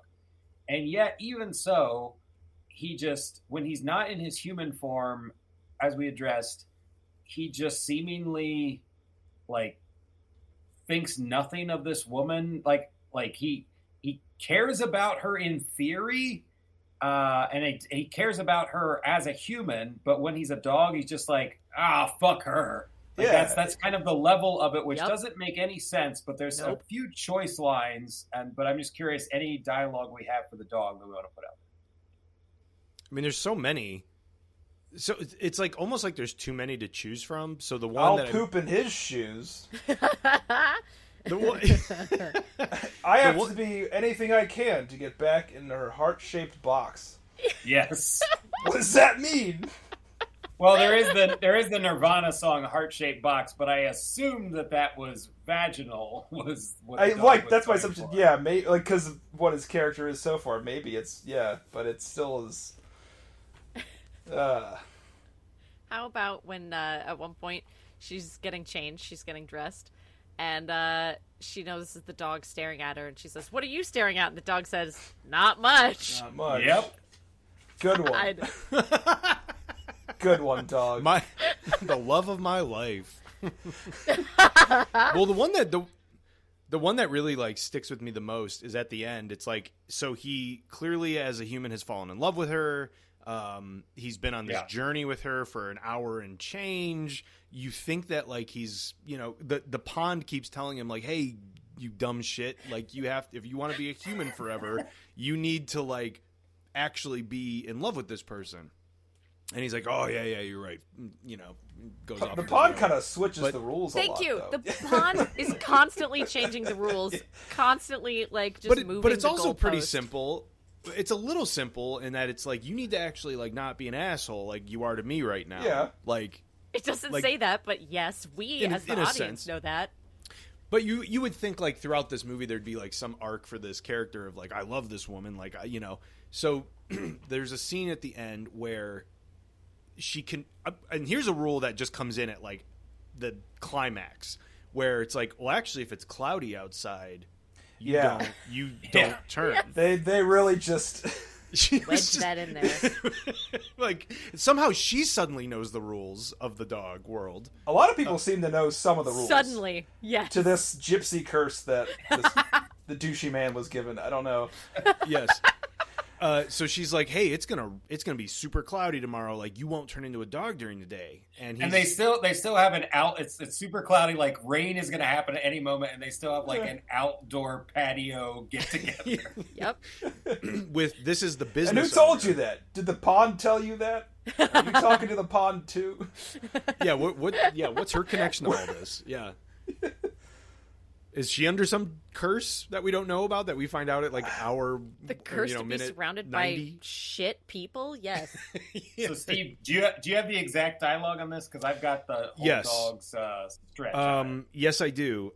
So long story short, they're at the business owner's house where he hates his kids, and he's afraid though that he's going to turn into a dog.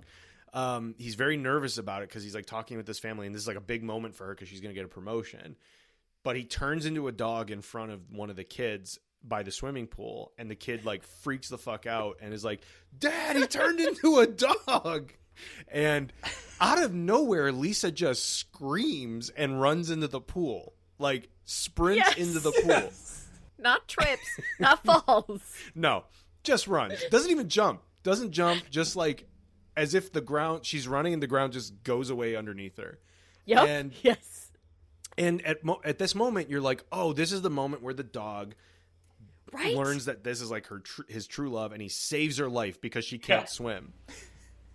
But no, he just calls her an idiot because she can't swim, and he's like, "Fine."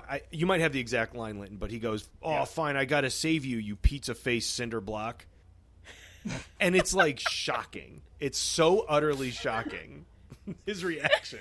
So yes, so the dialogue is, so she's like potentially drowning or whatever. As Steve said, we are late in the game on this movie. They have slept together multiple times. It's real nebulous of whether they actually are married, because there's this whole subplot about like that they can't go get a marriage license because he's a dog during the day and shit. But at one point, I'm convinced that they do say that they are married. Yeah. And like that, then that confused it. I was like, did that happen off screen? Or did I miss a scene, which is entirely fucking possible in this movie? So I was confused as to whether they actually ever got married. They get married at the end, But I was confused of whether or not they ever actually got married or if the movie's just confusing it or whatever. But anyway, regardless, they're at the very least engaged through long stretches of the movie. Dog says, "You made me lose face in front of everyone, and now you want me to save you? It's not fair. It's not fair at all. All right, grab on, you pizza face cinder block." Outrageous. Unbelievable. I'm writing those into my vows. Grab When on Jack marries a dog. I'll be doing it The differently. voice actor was just probably given. Was he even given these scenes to look at and make dialogue? Could not for, be or was possible. he- There just I don't know. can't be. Like that, the Doesn't guy make any doing it sense. had to just be like, I mean, must be a shitload of cantaloupe I'm getting. That Here's the most egregious one I felt. That why am I one's saying the real N word bad, so especially- much? Especially as far as the plot goes and everything as we addressed. But the one that I thought was really bad, to quote Marty McFly from Back to the Future, I think it's part 3, "You're not far off, Doc," to you, Stephen. So there's a point earlier when she's trying to decide between two of the suitors, our Principal Skinner and our Beard, the guy who meets her as a Beard.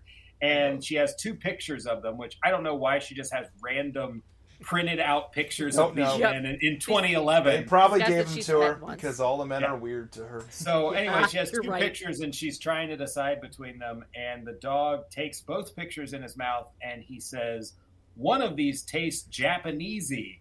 And I was like, well, that's some good old fashioned family racism there. Oh God. God, dude. Oh my God. But here's the thing, like for that actor, like that's amazing that actor wasn't like, "Nah, I'm not saying that." Right. like you would, because there's no context where that's gonna work. Like, Never. I mean, even if you think like, oh, the guy as a dog is supposed to be a jerk, like you have to look at that and say, in 2011, you know, like I mean, this is not Breakfast at Tiffany's 1961 here. Like in 2011, there's no way you can look at that and be like, this is a good idea. Nope. So Right. it's like, we gotta change this line. He was earning that cantaloupe, and that's what this performance was worth. One cantaloupe. That's that dude's Maybe week. he That was was that dude's eating week. I like With that the you're cantaloupe. pronouncing it like Mo Sislak. Like, I never tried cantaloupe. Honey, Maybe it's the money melon.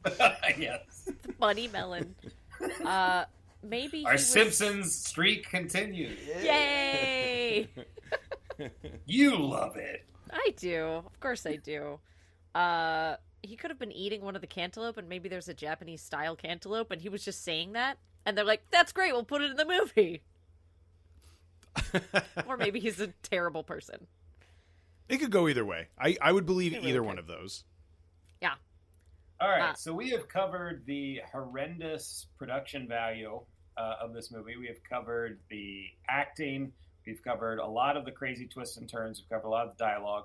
So I think at this point, what would make sense to me is any other crazy twists and turns, scenes, or anything else we want to address. We have not talked much about the mother, so I think that's something to talk about. But, you know, we should probably start gearing toward, kind of wrapping up some of the discussion on this. So whatever else we want to put out there, doesn't have to be extensive discussions on all of it, but just some key things we want to put out there. I have a one quick bit that I enjoyed, and then another scene that I thought was really funny.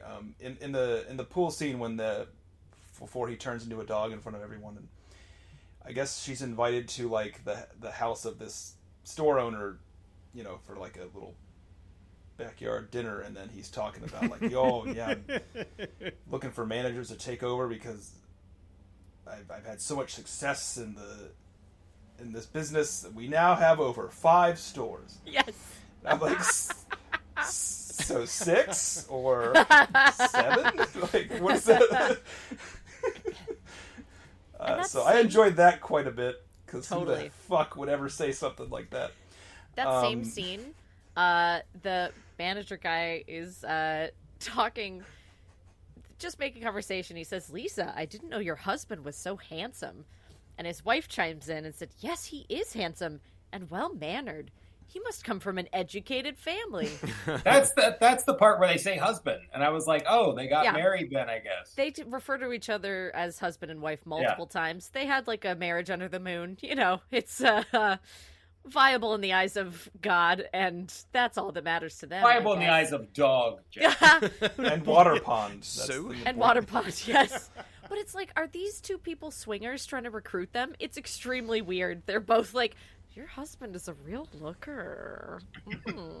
How about do you want this promotion? It's so weird. It's bizarre. The mother? Yes. 1,000 times yes. What do we have on the mother? Her mother's friend? Rita! Yeah. Personal The assistant? I don't know gatekeeper. who that woman is. The gatekeeper. She's like, She a yeah, neighbor? she was like the mother's friend, neighbor, lives in the area because like the mother lives somewhere else because she had to fly in. Because of the And, smog. like- Yes. Yes. Yep. And they try to set her up at like they pay like 3 dudes at this Mexican restaurant to dance with her, Lisa to try and fix her up. I wrote in my There's notes, that. their plan was awful. Just pay one then- guy. You don't need 3, and then you got another scene where just men are tearing her apart for no Yeah. reason. It's just so weird.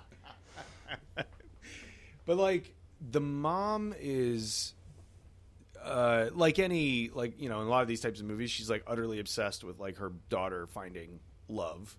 But then it gets really crazy when there's a fight with like they all show up at the courthouse thinking that they're going to get this marriage license, and then when he doesn't show up because he's a dog, they're like, he's not shit. And so then then all of a sudden the mother's got like a cane and Yep. Yeah. like is limping around as inhaler. if like she got hit by a car during filming and it just kept going.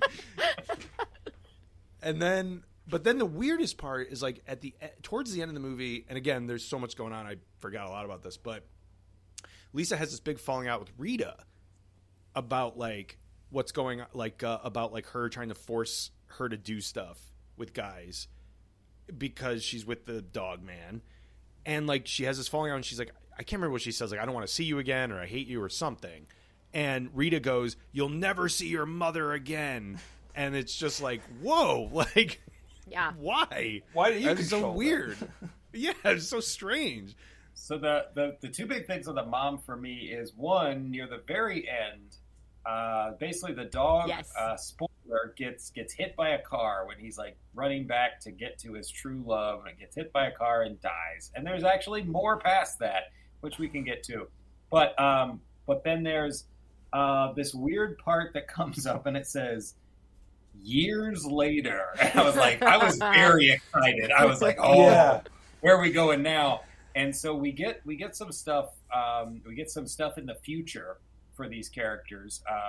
But one of the things is Lisa, indeterminate amount of time, maybe 10 years later, 5 years later, we don't know.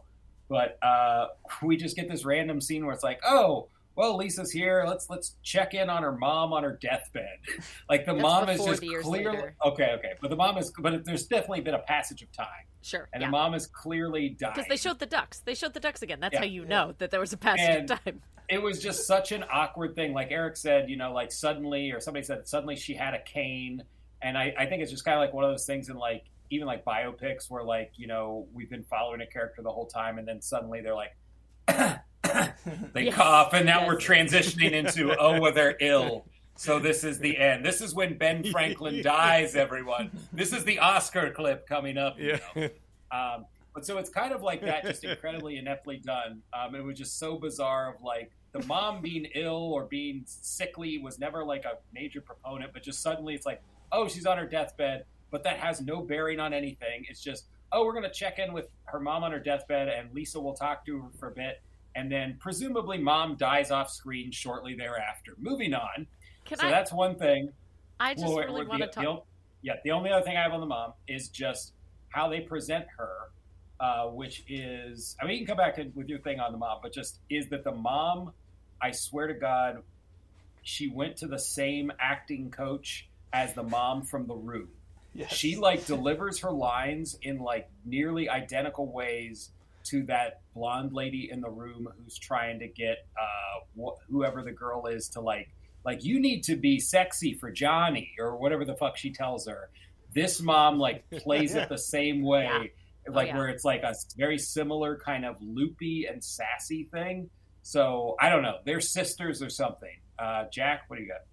Well, I wanted to go over the specific dialogue in that scene, the deathbed scene with the mom, because it is so bizarre. So the whole time, Rita and the mom are insanely pressuring Lisa to date men, to date multiple men. Like, it's so bang toxic everything and you weird. see. Yeah. Yes, exactly. Yeah. And they're like pushing and pushing. They're like, date a bunch of men. You have to date multiple men or else it's weird. And it is gross and strange. But at the end, after Prince dies, she's with Rita and her mom. And Rita says, forget him. Oh, yeah, Rita has this weird accent for no reason. And so Rita says, forget him. Marry someone else. And the mom says, please, Lisa, swear to God that you will. The actual line. Then Rita says, Lisa, say it. Say it for your mother. Like, they're trying to force her on this woman's deathbed to say that she'll marry someone else, which is just so weird. And Lisa's like, no, I won't lie, and she won't do it. And then her mother, like, turns away from her disgusted and, like, won't look at her anymore. It kind of almost looked like she died in that scene. Like, in that moment, she was just like, like, just died poorly, which may have happened. I don't know. This movie has the emotional understanding of a thumbnail, so could have been the case. There's a scene with the mom towards the end where she's saying, oh, you know, you never had a father growing up. There was all these men on him, and that's why you can't trust men. It's like, no, that's not why. Yeah, it's because I for was some banging reason, everything, and all the men are just shitty to me. I don't know why, Mom. It's not because I didn't have a father. It's just every man I am in contact with is just awful. Yeah. It's almost like I'm trapped in a poorly written film. I'm going to use that line on my mom next time that she's trying to force me to date 6 men at a time. What can you guys explain to me? So, because I think by this time I was like having like maybe I was like a, you know, drugged out like sort of reaction to this after the hour and a half. Yeah, where I just didn't know what reality was anymore.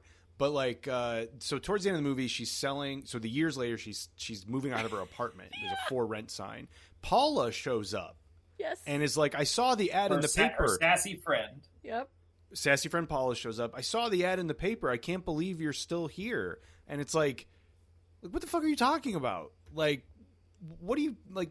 Why did you come here? For 30 Yeah. years. Where have you been? Like, what do you fucking care whether I'm at this apartment or not? So that was weird. But then our guy shows up, Prince shows back up, and he's got like this weird kind of like spiky hair, like a completely different haircut. Because Lisa and Paula they have gray in their hair, and they're supposed to be aged ladies now, but all they did was sprayed some gray in their hair, and they're like, just we a did little it. bit. They're Not supposed even to like full gray. 25-year-old actresses. Yes. Yeah, And just a little they bit. have spray and hair like they're in like a comedy skit in college. Yep. Again, But that's my question. defiantly incompetent. So what happens then is when he goes to the apartment and he's like, Lisa, it's me, Prince, and they have sort of their like reconnection. Suddenly, like through magic, like his hair turns gray. He's old Yes. now. What is that? What I don't understand that. What the fuck happened there? Ask the water pond. I don't know. The water pond. # water pond.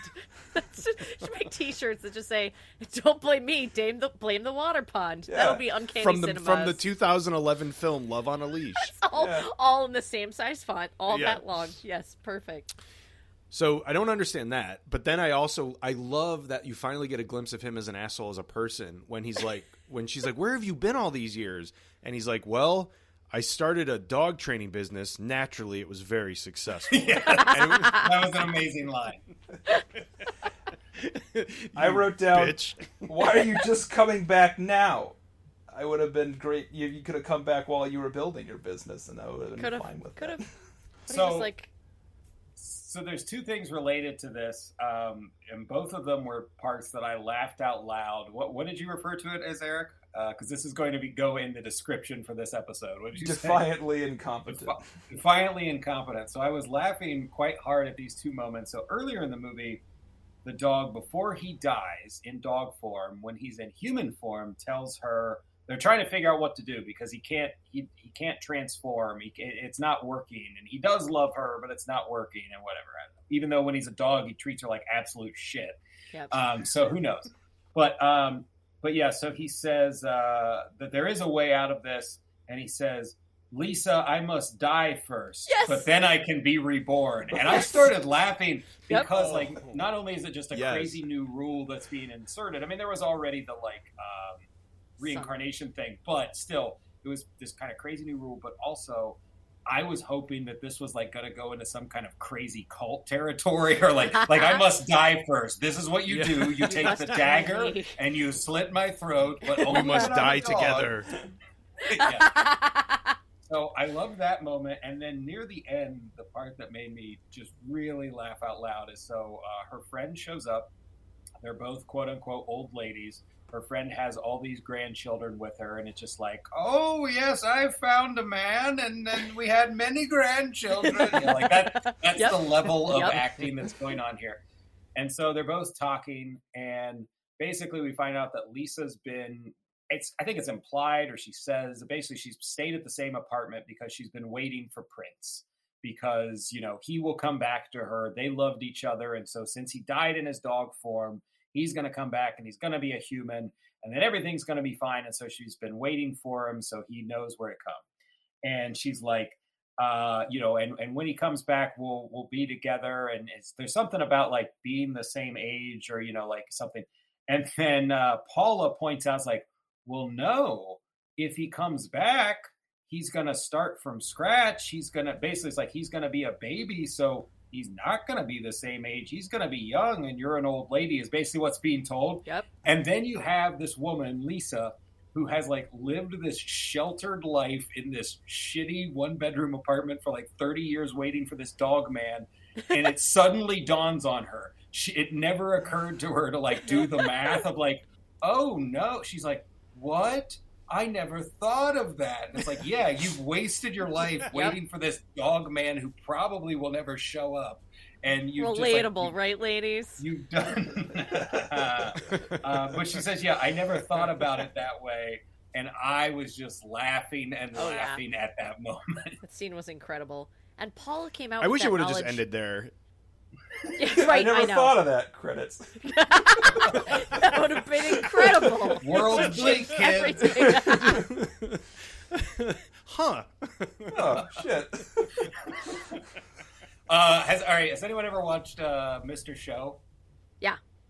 So there's one of my favorite Mr. Show bits ever is where David Cross and Bob Odenkirk, Bill Odenkirk's brother, Bob Odenkirk are in a bar, and they get into a bar fight, and they're yelling at each other, and they're like, "Oh, you want to take this outside, man? Yeah, I'll take this outside." And they're just presenting these toxic assholes, and they just keep yelling at each other. And then the bit is that they took it outside, but then they keep taking it somewhere else, and they just begin to live together. They become roommates, right. And they're going shopping together, and they're doing the crossword together. So it's implies that they're not supposed to be gay, but it basically implies that they become they're in a relationship of some weird kind, but they're just still constantly battling each other for the rest of their lives. And then one of them has a heart attack at the breakfast table. I think it's David Cross has a heart attack. And he's so then Bob Odenkirk is concerned. He's well, no, I didn't mean it, man. It's okay. And then when he looks down and realizes he's dead. And then, so through this, we've seen different stages of their life. They keep putting on different makeup. And then he says, "My life."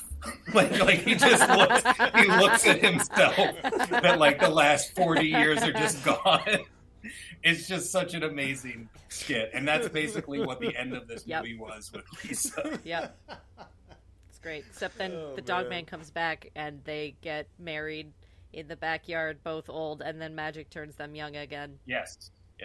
So it is a happy ending. The power of dog magic. Yeah. Yay!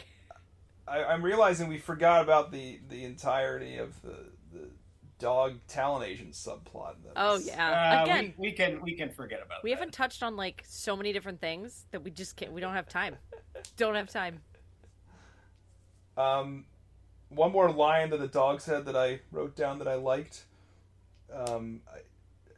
She says something about feeling love, and he says, "I'll feel love in bed." He's talking to Water Pond. The Water Pond's like, Is you that need okay? to He's feel talking about love. Water Pond. Okay. And then that's what he says. I'll feel love in bed, and then runs off. So All right. stupid.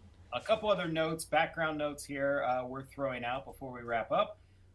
So this is from that review that I mentioned earlier in the episode. Just a couple other key things that I thought were fun. Is it about the green? So this I'm just quoting straight from it. Lisa, who, by the way, is always wearing green clothing. She lives in a green house, has a green car, and everything she owns is green.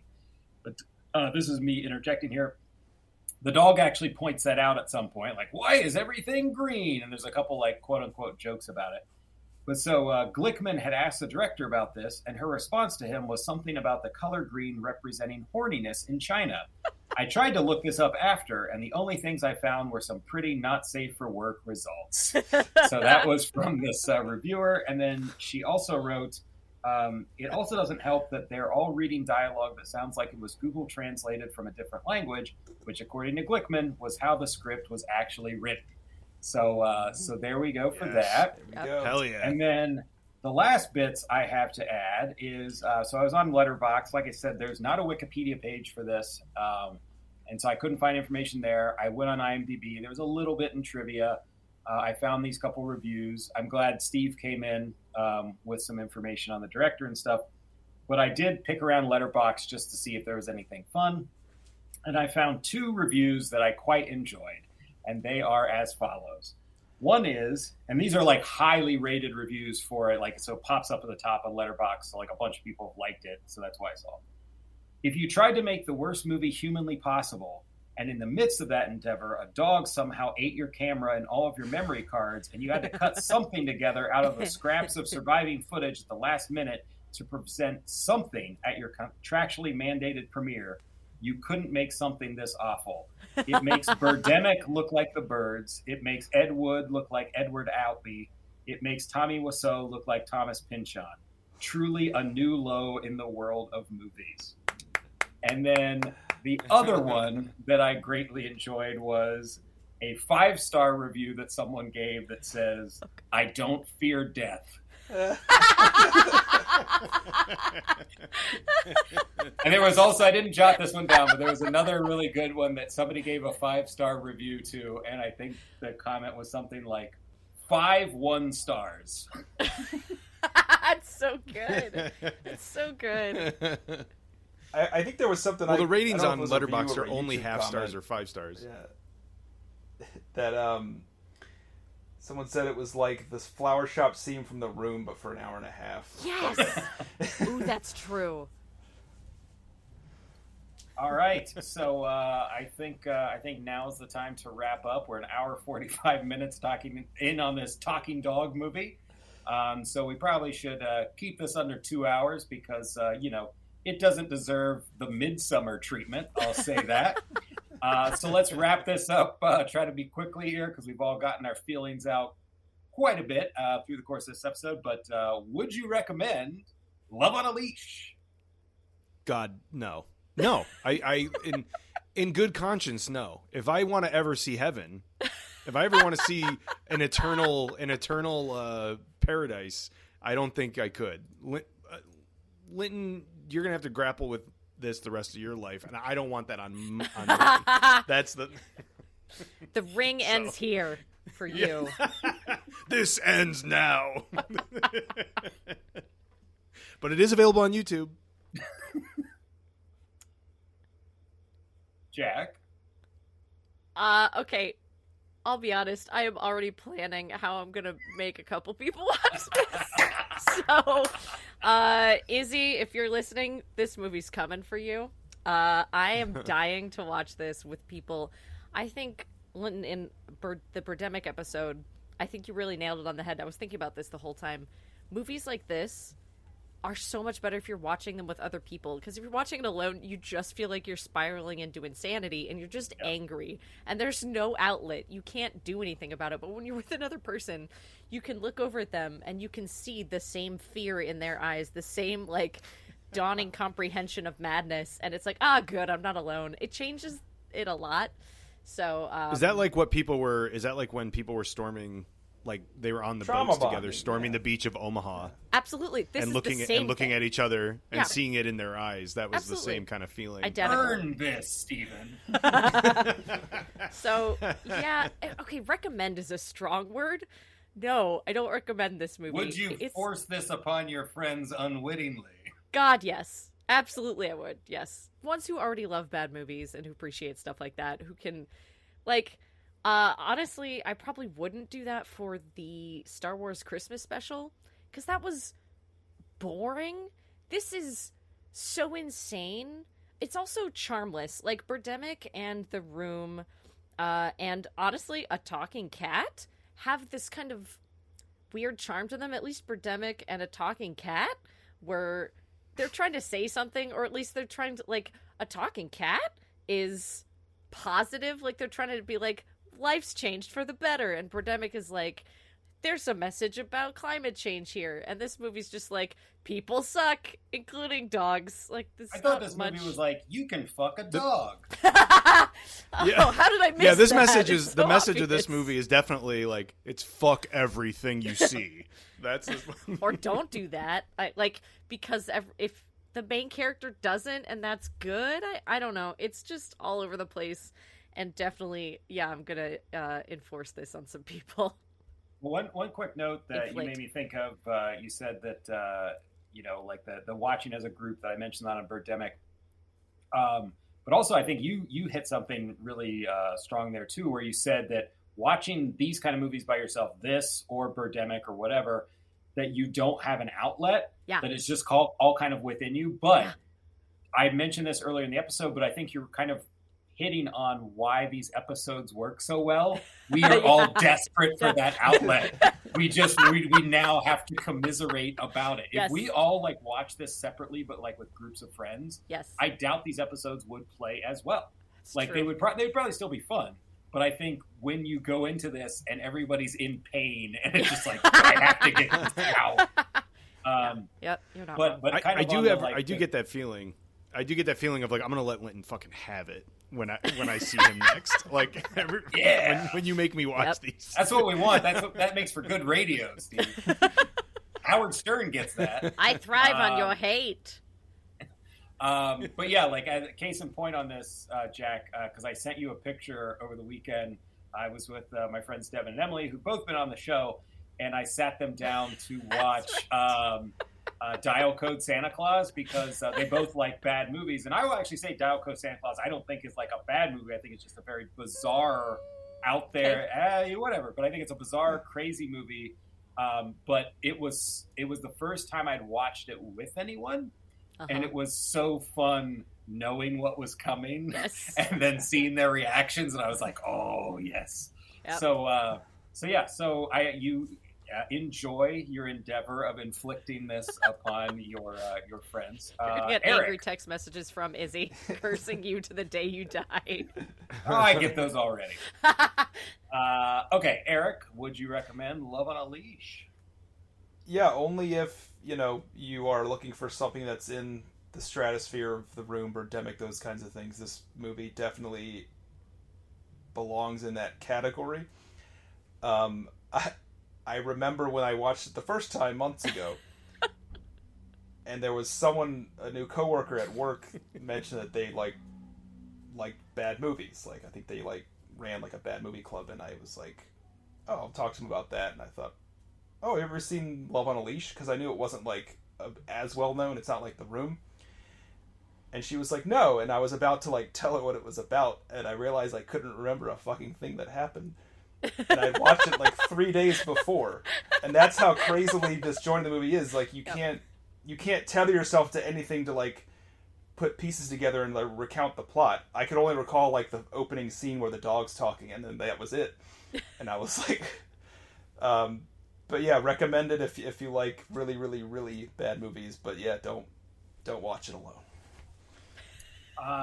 Yeah, for me, it's basically the same kind of thing. This is not a boring bad movie. We've talked about that distinction on the show before of some bad movies are just, you're boring, you're not engaged. this isn't good. It's painful. Yeah. You want to like bash your head against the wall at times, but then there are parts, like I said, that like I was just genuinely laughing out loud. Other people were saying they laughed at parts. And then there's parts that just like, even if it's painful, you're just like marveling. You're just like, I think, Eric, you've said on a previous episode that you like movies that like befuddle you, where you just like, you just can't see it coming. You're just like, why is that a decision? Why would they do that? What was going through their mind? Because you get, if you're a big movie fan, you get used to, oh, here are the beats of a slasher movie. Here are the beats of a buddy comedy. Like, and you like it when movies push against that or do something novel or whatever, or just do those beats, but do them really, just better. That's great. But that can also get kind of like humdrum and, it's like formulaic and whatever. So yeah, there is something kind of exciting about watching a bad movie that's just truly bizarre, that like makes decisions that just like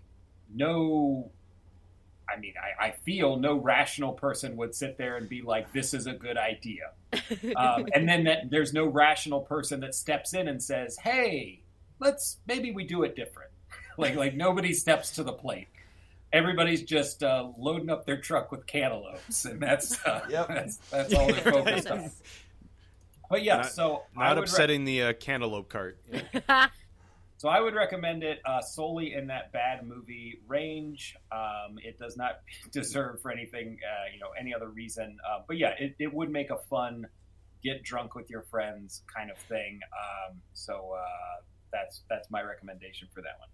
Okay, so moving on from that, can I find this? So Love on a Leash, not available too many places. I think it used to be on Amazon, but no longer is. If you're looking for it, though, you can find it on Tubi. And it is uploaded for free on YouTube currently, and I doubt that it's, I doubt anybody's going to be yanking that down. So it's out there. And then there is a DVD, amazingly enough, and you can get it for the low price of $14.95. What? So if you are looking for Love on a Leash, you can be charged more for the DVD of that than you will be charged for a Blu-ray of a good film. There are many Blu-rays that are like $7. Trying to reimburse the church that she scammed, with the proceeds from the DVDs. But yeah, so I'll wait for the Criterion. Yes, I don't believe there's any Blu-ray for it. I can't imagine that it would, much like Birdemic. I can't imagine that it would look like anything at all. But it is on DVD. Okay, so that wraps us up for the truly heinous film Love on a Leash. I'm almost positive the worst film we've looked at for the show. Definitely top 3, but I don't know that there's one that's worse that we've looked at. The Titanic one, maybe? Just considering the production-wise, how terrible. Yeah, I don't know. It's real. I feel there was more talent in both those Titanic ones. As bad as the animation was, it still takes some amount of talent to animate. That's true. So, A Talking Cat is up there, but still better than this movie, which is saying something. And I do think this is worse than Birdemic. I do genuinely think this is worse than Birdemic. Yeah. Okay, so it's real bad, and if you want to put yourself through that, go for it. Hopefully this has been a fun and entertaining episode. I think it has been. I take the dream team here and put them through the ringer, so I'm going to have to come up with some other heinous thing for them to watch coming up in the future. But that brings us to what we'll be looking at next. So actually our next movie, we are going to be doing technically our second double feature, because we did our first double feature on the 2 Titanic movies. We did a couple of looked at a couple of Outer Limits episodes and talked about the Terminator, which is sort of a double feature, and then we also did the show and showpieces from Alan Moore, which I said was very loosely you could consider a double feature. But for this is like our absolutely for sure second double feature of 2 actual feature films. We're going to be looking at the Brady Bunch movie and A Very Brady Sequel, two movies from the 90s that are far better, I will say this on the show, are far better than they have any right being. So we will have a crew of people who've been on some other episodes together, and I think it's the same crew that we did Drop Dead Gorgeous for. So We're going to be looking at both Brady Bunch movies from the 90s, and that is coming up next. After that, we actually will be digging into our Halloween slate. So we have 6 episodes coming for Halloween. So we'll actually be doing back to kind of like 1 episode a week.